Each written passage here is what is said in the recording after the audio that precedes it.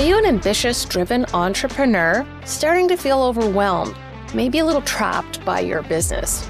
Well, I have a solution for you. It is the 5-day Bottleneck to Breakthrough Challenge, where in an hour a day, we will give you the roadmap, the blueprint, the treasure map to where you can find yourself with more free time, more freedom of money, and a more valuable business.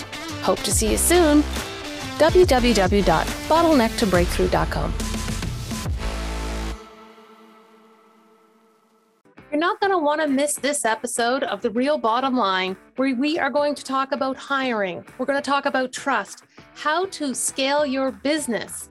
Our guest, El-Darahali, has grown his company over the last 3 years from 0 to 50 employees. He also talked about taking calculated risks and the triangle assessment method that he uses to determine if the risk is worth it. It's a good episode, so enjoy. This is The Real Bottom Line, where we tell entrepreneurial stories about true grit and perseverance from frontline business owners themselves. Now, let's get started. Hello and welcome to The Real Bottom Line. My guest today is Saeed El-Darahali. Welcome, Saeed. So happy you could be here today. Thanks, Wendy. Thank you for having me with you today.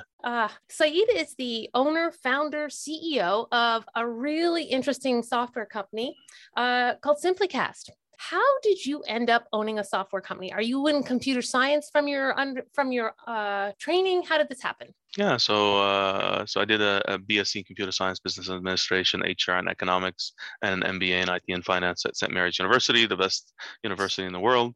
And I've always dreamt about becoming a CTO, not really a CEO, which gives me the opportunity to develop and create technology that will make an impact in the world. So it's the development of the technology that kind of floats your boat. Absolutely, absolutely. What do you like about that? I think it's just the concept of innovation, the area of supporting, human beings do things better, making an impact and delivering value. Do you think people are naturally innovative, or do they have to learn how to be innovative?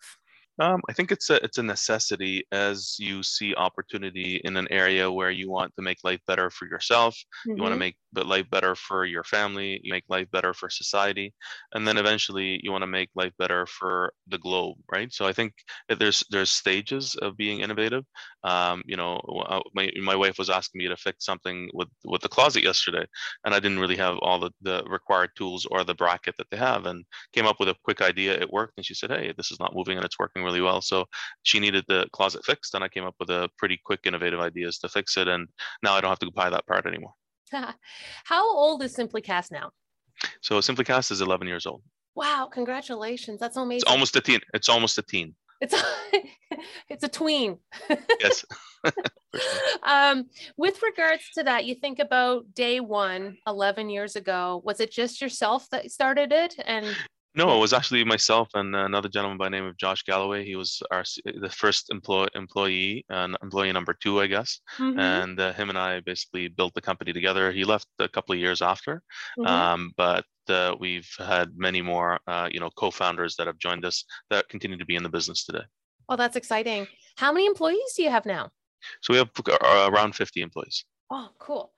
And what would you say has been, how are you infusing? I want to stay on the innovative track for a second here. Sure.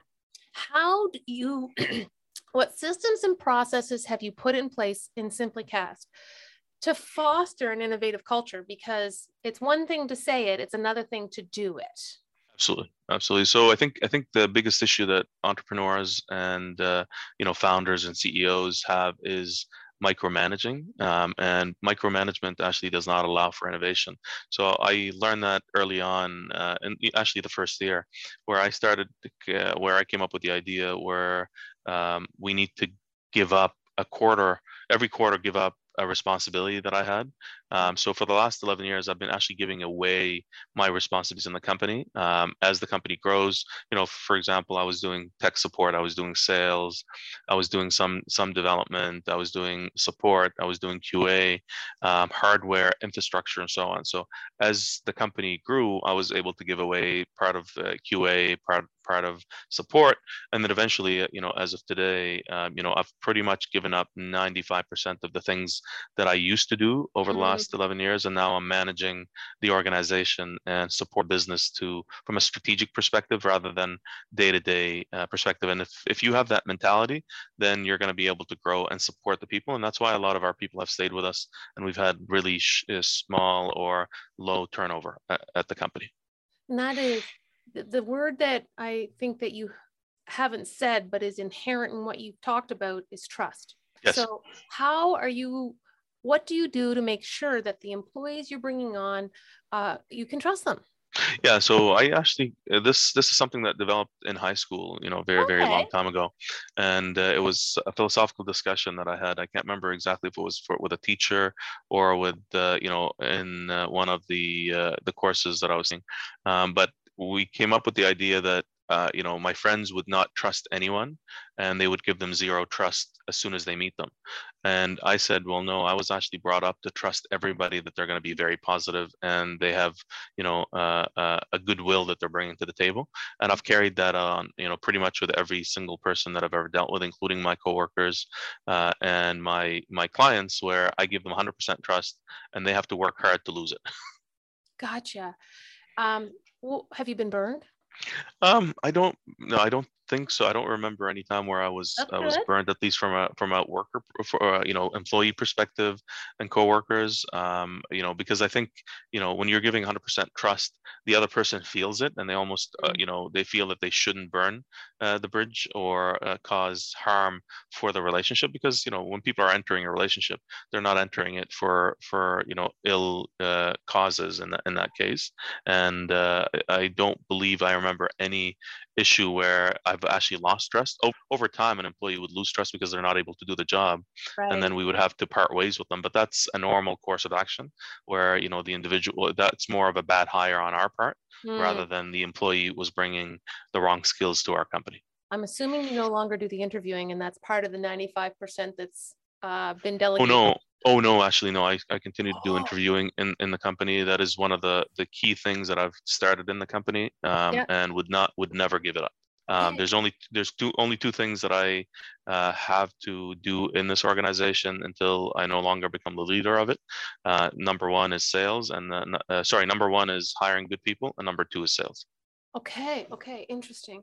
What is your favorite interview question that you think illuminates so much about a person? What they want to do when they were 15 years old, what their dream job when they were 15. Okay. Tell That's a me more. Give me an you know, example of one that was good and one that made you went, I don't think so. Um, one was I think somebody said that they wanted to be an elephant, An right? elephant. Somehow they figured out that they could become an elephant, and it was the whole concept of having the opportunity to walk through the forest without having to have anything obstruct your view, or because you're high up there and you have the power to take down anything. Another person said that they Was wanted that good or to bad answer in your opinion? it doesn't really matter. Just that How do they person was more of articulate it? a creative mindset, Yep. and the question really focuses on what people wanted to do and what they've been able to achieve if that was their dream, and also their level of interest in creative awareness of themselves. Where somebody said, yeah, I wanted to become a police officer. Another person said, I wanted to become a hockey player. Another person said, I wanted to become an astronaut. Now a lot of the younger folks are saying, I want to become a YouTuber, a TikToker. So I think as time kind of evolves, the dream jobs have changed, Mm. and you see different people with different dreams when they were 15. And we've interviewed somebody that was 67 years old, for example, and we still ask them the same question that we would ask everybody. So I think the goal is to get to know the person. It's a personable question rather than the typical interview process that most employers do. Mm. Tell us about your strengths and weaknesses, tell us about this, tell us about that, and all you're trying to do is kind of fit them into a mold. And what we want is we want the individual to join us, to bring the goodness that they have in them into the organization. So it's almost like the ability to critically think and express themselves is a really important thing for you guys. Yeah, and it's the way that they would genuinely answer the question, what they Okay. wanted to do when they were fit, and that's key. And you could see them light up when they talk about it, I and that bet. gives us that the genuine, answer has come out, and they get excited, they laugh about it, they tell us a joke, and we remove that level of anxiety from the interview process. Do you ask that question early on? Well, absolutely. I asked the question is probably the number 2 question, or sometimes the number 1 question. Oh, isn't that interesting? I would imagine it's a hard question for someone to figure out how to game. Like if we think about our typical, yes, I am too organized and too whatever. That's my weakness. Exactly. Yeah. And most of the questions that we asked in our interview are very genuine, focused on the individual rather than focused on the job. And a lot of people that I've hired, they said, "Saeed, you didn't ask us any questions about the job itself. You were focused too much on us." And I found that weird because I've never had an interview like that. Yeah, I bet. Yeah, it would be a little disconcerting. So you started SimplyCast 11 years ago. It's a tween. What was the pain or the gap in the market that you were hoping to address? Yeah, so it was a bit of a combination of companies and thoughts that I've had over the years, but the main kind of trigger that allowed me to think that this is something that I want to do when I grow up was the situation when I was in the Canadian Armed Forces, and we were the first unit on the ground to support the Swiss air crash that happened in Peggy's Cove. And we were to secure the perimeter, and one of my sergeants at the time basically said, "Saeed, I want you to call 3 other people, and then let them call 3 other people to bring them out so we can get all the troops out." And I realized that the army didn't actually have access to technology to call out the troops on a dime, right? And they're very much used to the tours, used to long-term plans, but not something that happens in an emergency where they need to broadcast and get the information out. So I kind of made it as my life mission that I want to create a fully automated use case based engagement technology that allows you to do lead sales acceleration, allows you to do support for emergency response, allows you to do marketing automation, allows you to do engagement automation and communication automation. Our technology now is being used at universities, it's being used in hospitals, it's being used by defense organizations, it's being used by military family centers, it's being used by food banks. And you name it, hotels, grocery chains, and so on. And the versatility of our technology allows you to build these, what we call unlimited use cases. So if you can imagine a use case where you want to turn off a light in your home, and let's say that light never comes back on, and you want to send a note to someone to say, "This light is not back on, can you come and fix it?" That whole use case of IoT, light, and messaging to create an order for somebody to come fix your light in your home or in your office or a long-term care home, that whole process is just a single use case. Now you can take the podcast that we're on, where you schedule the person, you email them, you send them a text message, you remind them, and that's just another use case of, hey, you're going to be a guest on my show, and here's all the steps that I want to take to remind that we're going to have this call. You can take wealth management as an opportunity, and hey, as the person ages, they might want to say, hey, we just had a child. You might want to think about our ESPs, and so on. So you can almost build a journey. But we're the only company in the world that has allowed you to do emergency engagement, marketing, and communication in a single platform, where majority of our competition just focuses on one area, and that makes the technology, very focused but not versatile, and it costs a lot more money if you have all these use cases over time, where we become the lowest, cost with the highest value from a client perspective. Can you explain what a use case is, Saeed? Sure, yeah. So a use case is something that it's a predictable path of doing something. So for example, you've invited me as a guest. So the first thing that you need to do is say, are you interested, Saeed, to come out as a guest on the show? And my answer is yes. Then the second piece is figuring out what time I'm going to be available. So based on your schedule and my schedule. So that's another part of the use case. The third is to confirm that you're available, and then reminders if there's a cancellation and so on. Now you can take that same method and apply it to a surgery, which we have done for the IWK, for example. So pre-surgery, we want to send you all this information so you don't take medication 24 hours. You shouldn't, drink water. You shouldn't have any food. The normal things that you could do to ensure that this bed will not be empty, which would actually save a huge amount of money for the healthcare system. Because one day I took my father for a day surgery, but he took all of his medication and he had breakfast that day. Yeah. And when they asked him the question, he said, said, oh, totally forgot. I didn't read the letter before. And Yeah. guess what? That surgery is now gone. It probably cost $10,000 for that surgery to get done in that day, or whatever the cost of, operations, the people, and so on.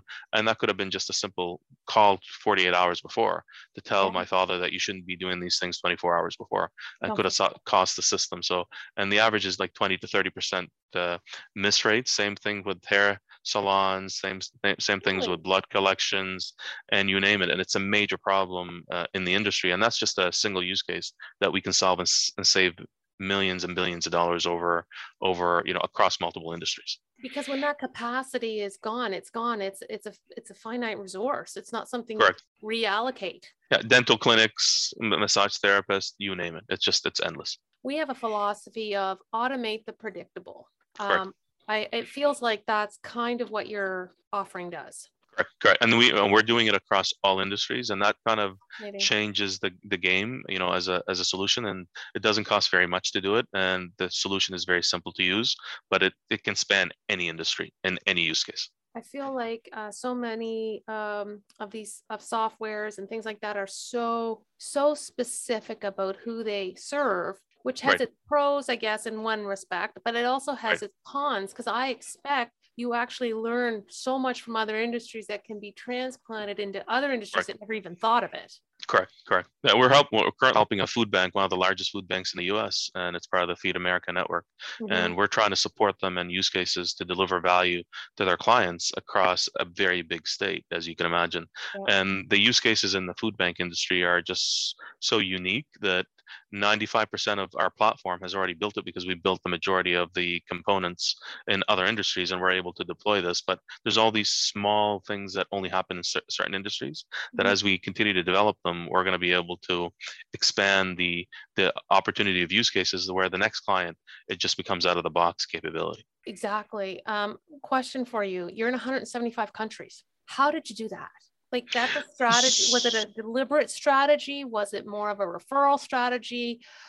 How did you do that? Yeah, so being on the internet, anybody can sign up to the service. Yep. So we have customers in Taiwan, we have customers in Hong Kong, we have customers in Australia, we have customers in Singapore, and every day we get a different customer that finds a different type of service or a use case that they're trying to deploy, and basically they come on the system, we support them.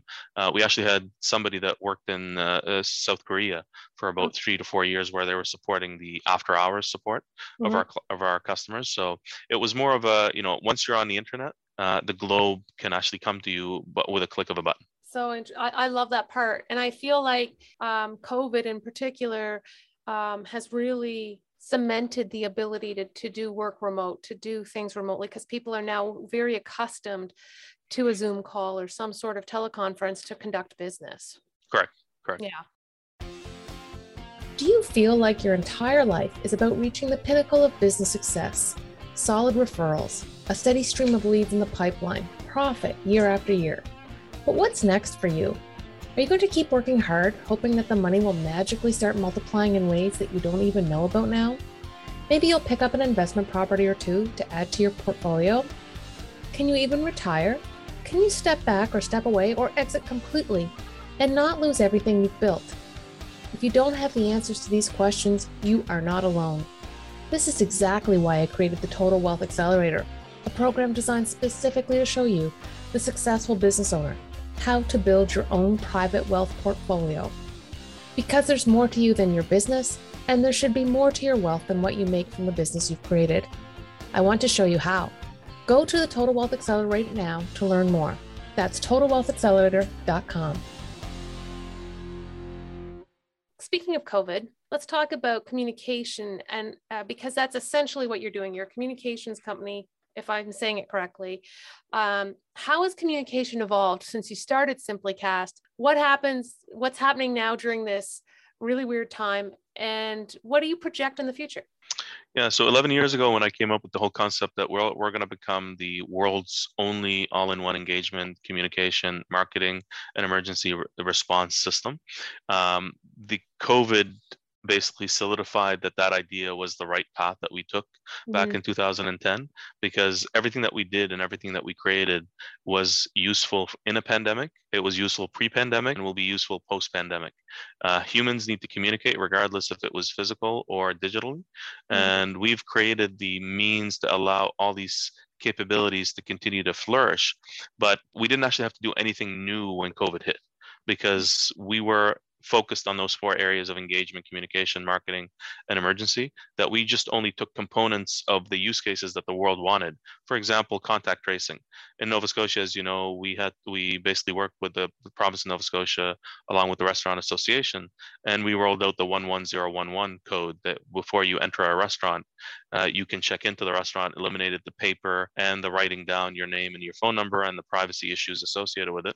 Also supported public health and basically getting that list and doing the contact tracing and supporting, further spread within the specific, community that it happened in, or the specific patrons that were attached to a specific restaurant. So what did we do there? That technology was actually built in 2013 for Go Time for Metro Transit, that we built it to support for you to figure out when the bus was coming via attaching it to a GPS. So the technology was built in 2013, but when COVID hit, I said, hey, let's take what we have done in that use case with Metro Transit and let's, go ahead and apply it to COVID. They came to us that we won the contract Monday night. It was up and running Tuesday morning. We did the same thing in Bow Valley College out west, where they wanted to do student COVID attestation. So we went out, they came to us on a Friday, they said we needed this, it was up and running on Monday. So pre-COVID, everything was ready. COVID hit, we were able to take the use cases and basically, align them, configure them the way the client wants, and we were able to push them, and that gave us the speed to market and the support. A lot of customers didn't believe, how fast we're able to move, because we were built with these concepts of, we can do anything for you if you can come up with a use case in the area of marketing. We can do anything that you want in the area of use case engagement. We can do anything in the area of use case communication, and we can do anything for you in the area of use case emergency response. It's almost like a cafeteria plan. I need this and this and this, and I pull it all together to get Correct. my end result. Correct. So cool. Question for you. Eons ago, I don't know if you remember this, but we talked about work-life balance. Yes. What is your philosophy on that, and how has it served you?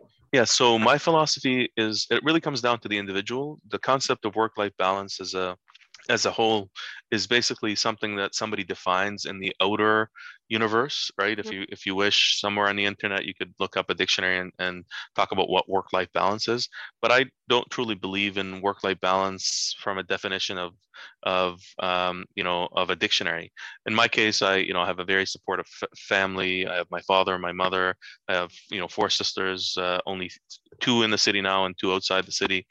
So the support system within my family allowed me to actually focus more on work, less on balance, if you wish.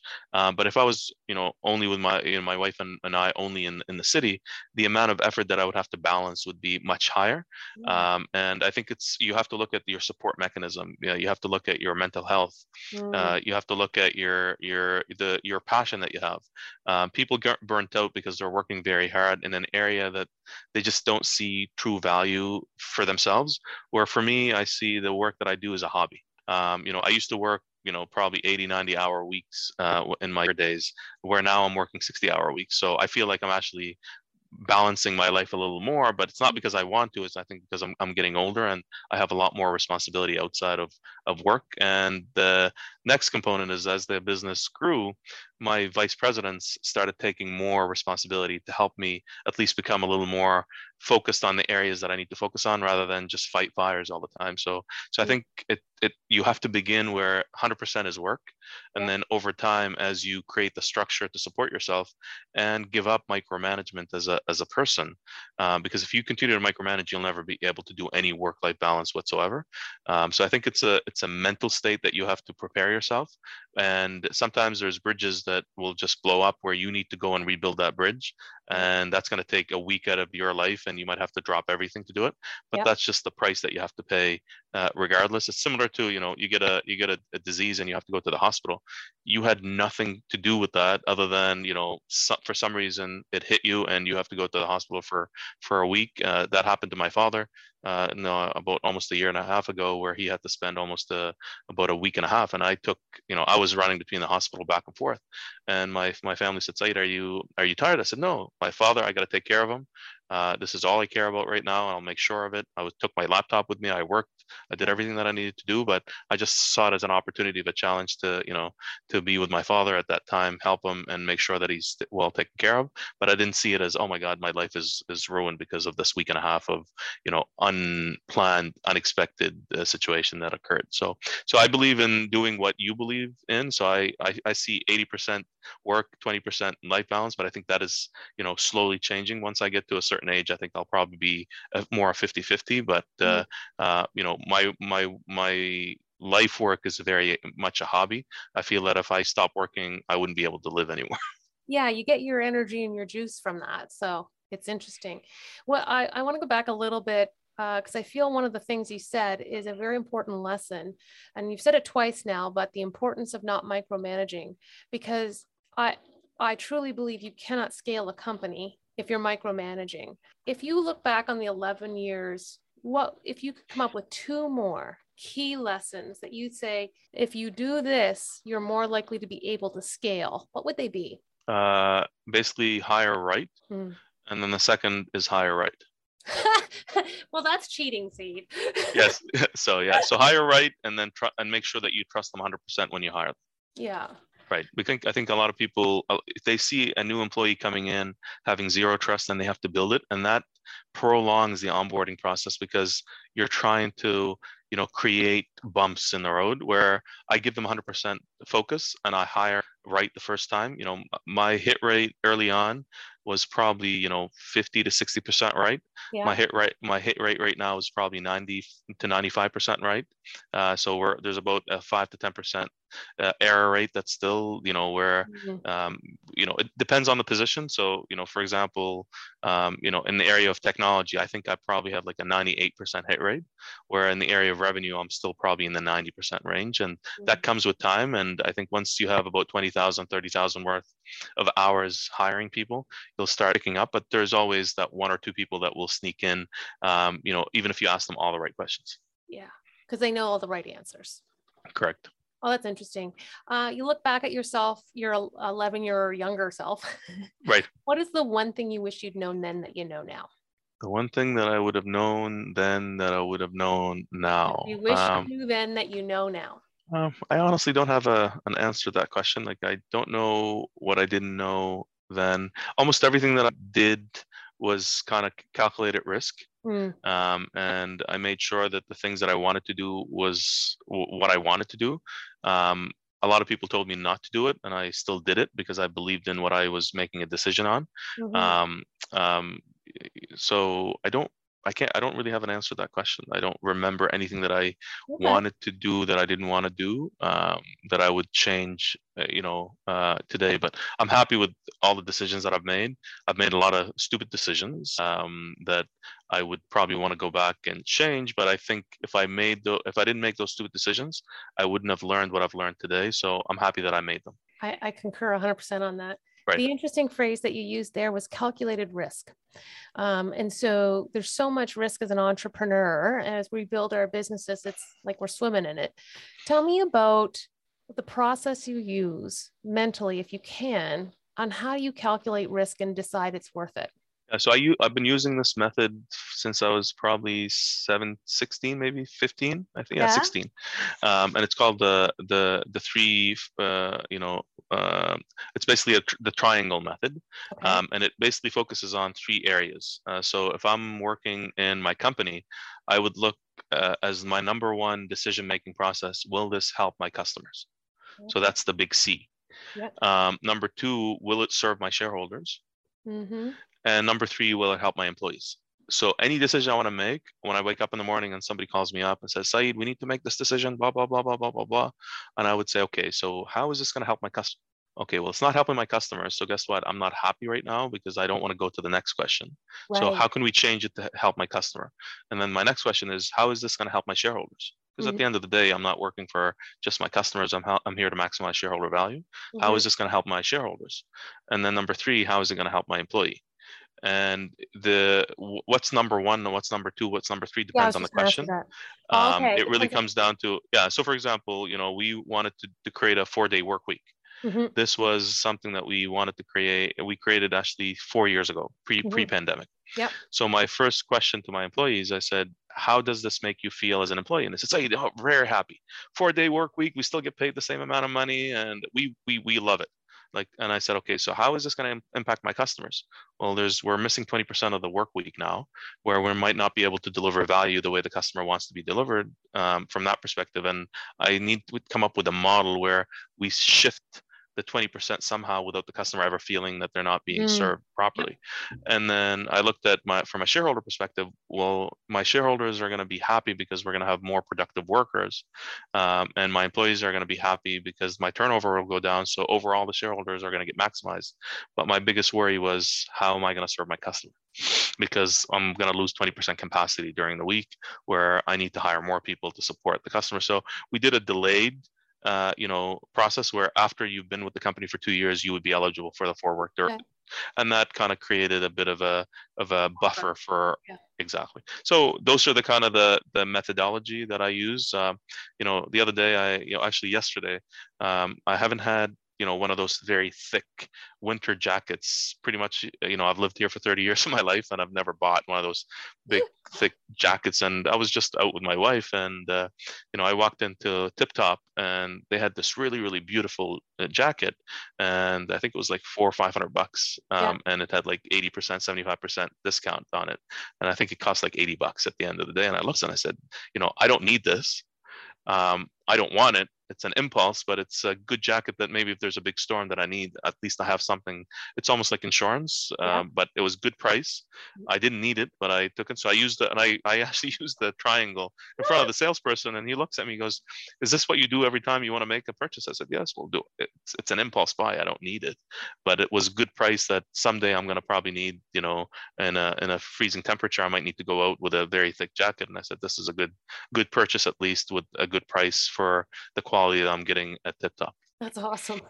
I sometimes with clothing, break it down price per wear, because I have some stuff that was expensive, but man, it's down to like so cheap based on the price per wear. Exactly. Saeed, do you have anything that you would love to contribute to the entrepreneur audience that I haven't asked you? I think one of the key areas, or actually, I'll talk about 3 areas. Number one is we're discounting our youth, and there's an area that every entrepreneur needs to commit to our society to support the next generation. And if there's one area that I want to, broadcast to your audience, is take the risk, support them, because they are very productive. They can work really hard. All they need is just to be given a chance and an opportunity to be mentored. And I think we have a lot of workers out there that need the support, especially in the youth community, where an unemployment rate is probably 12 to 15%. And I would probably guess underlying people that are not reporting that they're looking for work, it's probably up to 20%. So that's a huge number of our youth that are available for employment. And we're talking about shortage of work, but we're not willing to train. So my message to you is, take the chance, invest in them. There's a lot of good programs that exist out there, like ICTC. There's programs with the province, with the grants that you can get for like hiring, start programs, GTO, and so on. So take some risk and support the next generation, because I think that will pay huge dividends. And you'll always, think back and say, you know what, that person that became the Prime Minister of Canada was a person that I hired as an intern, and I took the risk on that individual. The second thing is that businesses only fail when their founder actually gives up on them. And a lot of people think that the business failed because of a market condition or this and that, and that could happen. But 99% of the time, the reason why business fails is the entrepreneur has given up. And I've, even personally, I've thought about giving up about every business that I've ever owned. When you get to a point you're going, I just don't know what the solution is. And then I go back and sit down and think about a different opportunity, different type of business that you can go into. And I've been doing that since I was 15 years old when I started my first business in candy, for example, where I said, how do I increase revenue? And I said, you know what, I'll sell popcorn on top of it. Then I started making fudge, and I said, and so on and so forth. So you started adding products, and eventually that business became very successful. And we had 150 stores in the HRM that we were serving by the age of 17. Right. And so on and so forth. So these types of, opportunities is that the brain always has capacity to do probably another 20 to 30%.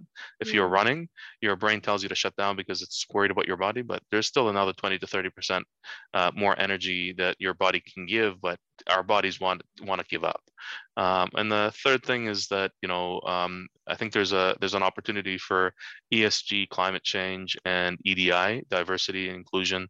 So that's an area that every entrepreneur should put up on their radar now, because I think the world is changing. And if you don't get on that bus, your business will not survive. And the reason for that is that, we don't have the growth in population in North America. So we need to bring more people, and those people have to come either from other provinces to choose Nova Scotia as a home, or you have to bring them from other jurisdictions around the world to bring them to Nova Scotia so we can continue to have the quality of life that we have today.